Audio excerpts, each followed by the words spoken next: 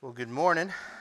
I am glad to be preaching again, especially after feeling as miserable as I did last week. Friday, Saturday, and Sunday, I was sick as a dog and just worn out as can be, but I've recovered pretty well. Praise the Lord, and I'm glad to be here, glad to be preaching. 2 weeks ago, I talked about Peter's life, and we just kind of got started looking at how lots of ups and downs and Peter's reboots that he went through. And I gave us an opportunity to take some action to share our wisdom. Handed out some papers to everybody for the opportunity to share your favorite verse and how God has taught you through that. And I want to thank you guys. I've received a good number of those. I'm sure I would have gotten more if I was here last week. So if you have those, keep giving them to me. We're gonna put them together. We're gonna create a devotional for our students, really anybody that wants it, just to try and get engaged with the Word of God a little bit more. And I think we still have some papers out there in the entry area. So if you missed out, don't worry. There's still the opportunity. So. We talked about Peter's reboot, kind of from fisherman to disciple, and the ups and downs and his roller coaster faith that Peter just kept kind of going over and over and over. Not at all unlike what we experience, right? We have ups and downs and starts and stops, and we mess up and we got to start over again. And what I want to call attention to today in the life of Peter is there was kind of just one final reboot for him, and then it was full steam ahead. It was, right after the crucifixion of Jesus, Peter's following Jesus from place to place as he nears his crucifixion, and he's asked 3 times if he knew Jesus. There's 3 different occasions where someone says, "You know this guy, right? Like you're one of them," and each time, of course, Peter denies it and fulfills what Jesus had said at the Last Supper. He's going to deny him 3 times before the rooster crows. But then Jesus dies, and then he comes back, and Peter's life takes a drastic turn. We're going to look at John chapter 20, starting with verses 1 through 8. It says, "Early on, the first day of the week, while it was still dark, Mary Magdalene went to the tomb and saw that the stone had been removed from the entrance. So she came running to Simon Peter and the other disciple, the one Jesus loved, and said, 'They have taken the Lord out of the tomb, and we don't know where they have put him.'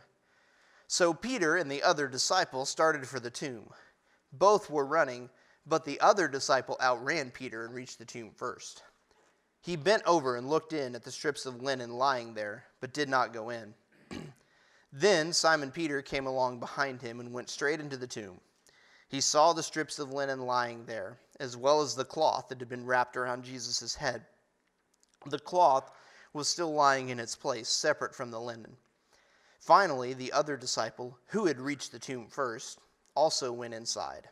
He saw and believed." Just a little side note. I love John's little details that he throws in there about how he beat Peter to the tomb first twice. He throws that in there 2 different times. But Peter's that same man of action that we talked about last time, right? He doesn't just run to the tomb. He goes in.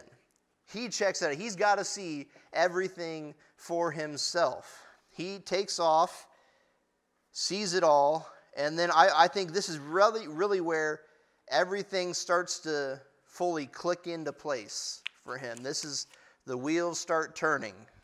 Okay, He's not in the tomb. That means that, because Peter was there for all the teachings, he knew everything that Jesus said. I think he started to get it right about there.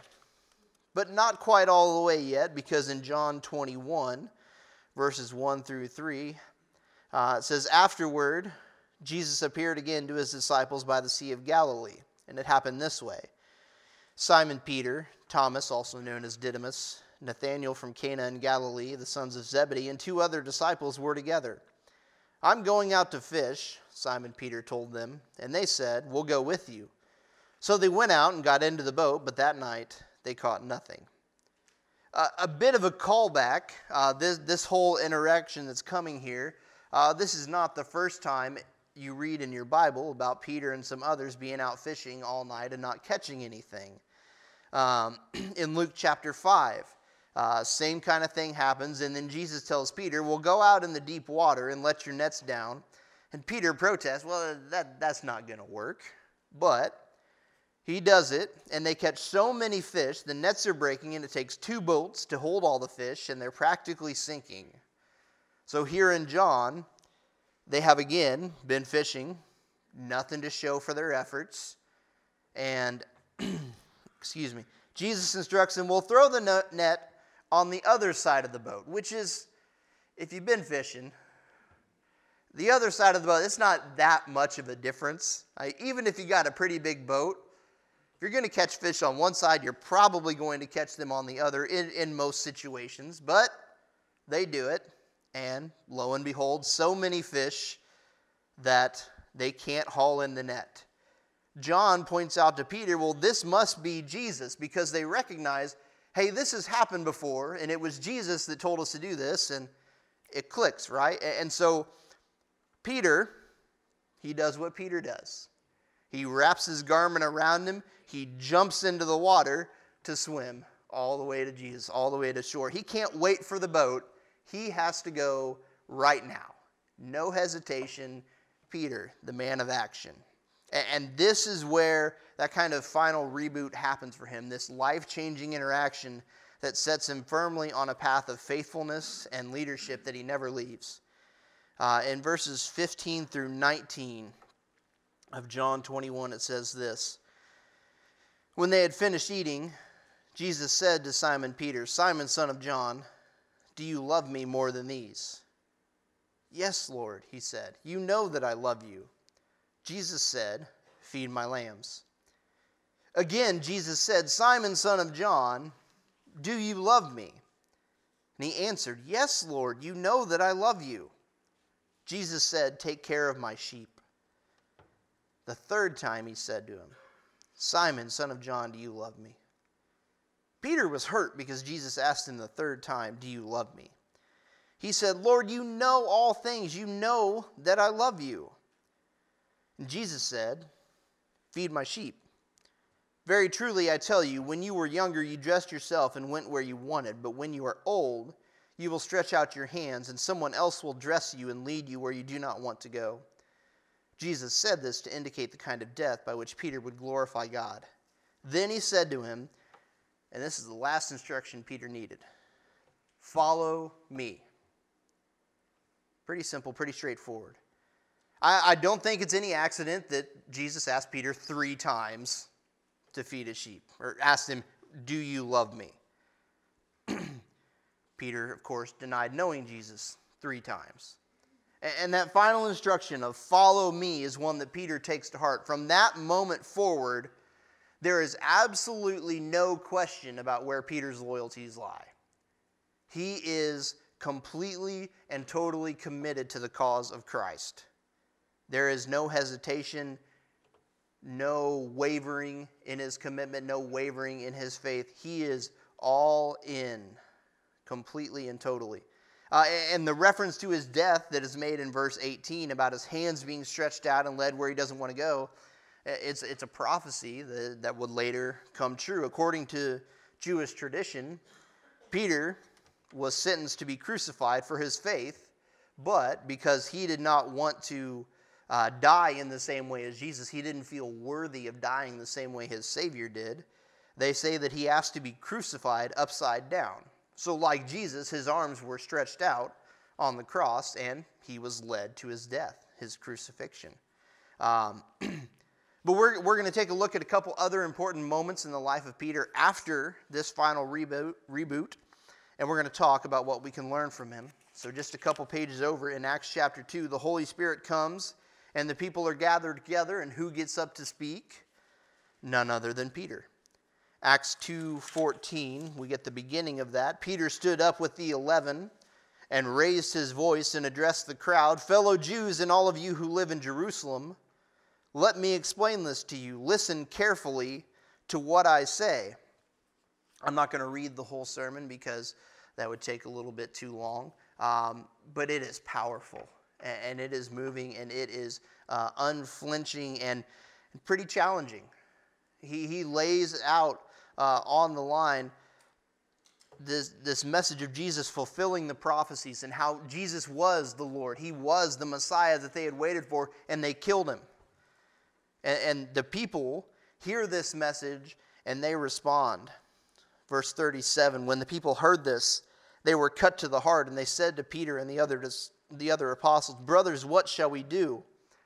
And Peter replied, "Repent and be baptized, every one of you, in the name of Jesus Christ for the forgiveness of your sins, and you will receive the gift of the Holy Spirit. The promise is for you and your children, and for all who are far off, for all whom the Lord our God will call." With many other words he warned them, and he pleaded with them, "Save yourselves from this corrupt generation." Those who accepted his message were baptized, and about 3,000 were added to their number that day. Peter, the same guy who denied knowing Jesus, who whipped out his sword and cut off a servant's ear when they came to arrest Jesus, who said, "No, Jesus, you can't wash my feet." All his stumbling, bumbling, well-meaning faith. Now, through the power of the Holy Spirit, he has preached the gospel and seen thousands respond and believe and follow Jesus. It is, of course, not only Peter's doing, but largely the Spirit's doing. But that's not too shabby for a former fisherman preaching his first sermon. It's certainly a lot better than my first sermon, which might have lasted all of 20 minutes. And the greatest impact was probably felt in children's church when they found out, wait, the sermon's over already? We were done way earlier than usual. I have gotten a lot more comfortable preaching. I've gotten a lot better at preaching. Nobody was saved that day. But, maybe by the grace of God, someone learned something. But God can and will use anyone, right? Peter wasn't specially trained. I mean, he got to be with Jesus for 3 years, so that's probably better training than anyone in seminary receives. But he was a fisherman by trade. He didn't grow up his whole life getting ready to preach. God uses him anyway. We skip ahead to chapter 3 of Acts, verses 1 through 6. Peter heals a man who begged at the temple gate, and he tells him, "In the name of Jesus Christ of Nazareth, walk." Just by speaking the name of Jesus Christ, his words have the power through the Spirit for this man to get up and walk. It shouldn't be possible, but he does. The man doesn't just walk, he jumps up and he joins Peter and John in the temple. He's walking, he's jumping, he's praising God. And then they're surrounded by these astonished onlookers later. Skip down to verse 12, and Peter says this. When Peter saw this, the astonished onlookers, he said to them, "Fellow Israelites, why does this surprise you? Why do you stare at us as if by our own power or godliness we had made this man walk? The God of Abraham, Isaac, and Jacob, the God of our fathers, has glorified his servant Jesus. You handed him over to be killed, and you disowned him before Pilate, though he had decided to let him go. You disowned the holy and righteous one and asked that a murderer be released to you. You killed the author of life, but God raised him from the dead. We are witnesses of this. By faith in the name of Jesus, this man whom you see and know was made strong. It is Jesus' name and the faith that comes through him that has completely healed him, as you all can see." Excuse me. "Now, fellow Israelites, I know that you acted in ignorance as did your leaders. But this is how God fulfilled what he had foretold through all the prophets, saying that his Messiah would suffer. Repent then and turn to God so that your sins may be wiped out, that times of refreshing may come from the Lord, and that he may send the Messiah who has been appointed for you, even Jesus." Again, he's clearly proclaiming the gospel, the message of Christ. And in chapter 4, he's in front of the Sanhedrin because they don't like what he's doing. And he does it again. It's an even more pressure-packed situation. They seized Peter and John. They threw them in jail because of their preaching. But even that doesn't stop the church from growing. Even that doesn't stop him from sharing the word. Verse 8 of chapter 4, "Then Peter, filled with the Holy Spirit, said to them, 'Rulers and elders of the people, If we are being called to account today for an act of kindness shown to a man who was lame and are being asked how he was healed, then know this, you and all the people of Israel, it is by the name of Jesus Christ of Nazareth, whom you crucified, but whom God raised from the dead, that this man stands before you healed. Jesus is the stone you builders rejected, which has become the cornerstone. Salvation is found in no one else, for there is no other name under heaven given to mankind by which we must be saved. Again, Luke, writing Acts, he notes that Peter is filled with the Holy Spirit. It's not just him. It's not that Peter is great. It is that God is great and he is using Peter. But in verse 13 it says, when they saw the courage of Peter and John and realized that they were unschooled, ordinary men, they were astonished and they took note that these men had been with Jesus. It's no coincidence. They know it's no coincidence that these men who had been with Jesus are doing these things. They might want to deny his power, but they're seeing it right in front of their eyes. They cannot deny what they are seeing. They tell Peter and John, stop speaking about Jesus. But Peter and John in verse 19 and 20 say, there it is, which is right in God's eyes, to listen to you or to him? You be the judges. As for us, we cannot help speaking about what we have seen and heard. They can't help it, and they don't stop. Right? They keep preaching even though they wind up jailed, but then God rewards their faithfulness. He opens the prison doors in Acts chapter 5. And the angel tells them when the doors are opened, go and preach. So they go, they stand in the temple courts, and they preach the gospel. Right? They're arrested again. They're brought before the Sanhedrin again. And again, Peter says, we must obey God rather than human beings. And he preaches the gospel. Verse 41 says the apostles left the Sanhedrin rejoicing because they had been counted worthy of suffering disgrace for the name. And they never stopped teaching and proclaiming the good news that Jesus is the Messiah. We don't have fully reliable information on the deaths of all the disciples. You know, only James's death is recorded in the scriptures. But he was beheaded. And the Jewish leaders certainly had that idea for the rest of the disciples.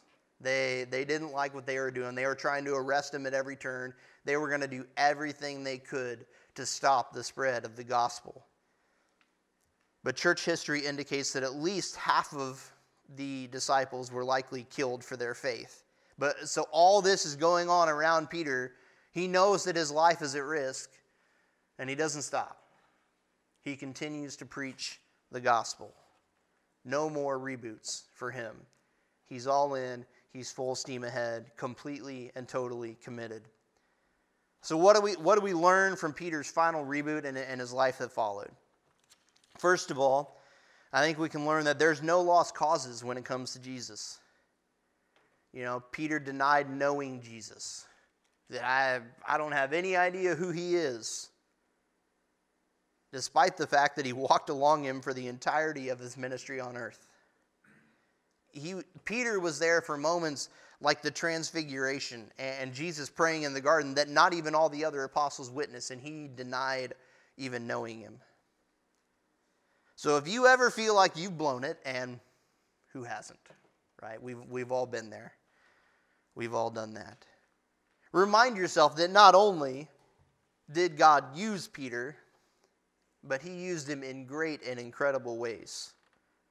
Right? There are no lost causes when it comes to Christ. So that person you think is just never going to get it, they're never going to come to Christ, they're never going to accept the message, keep praying.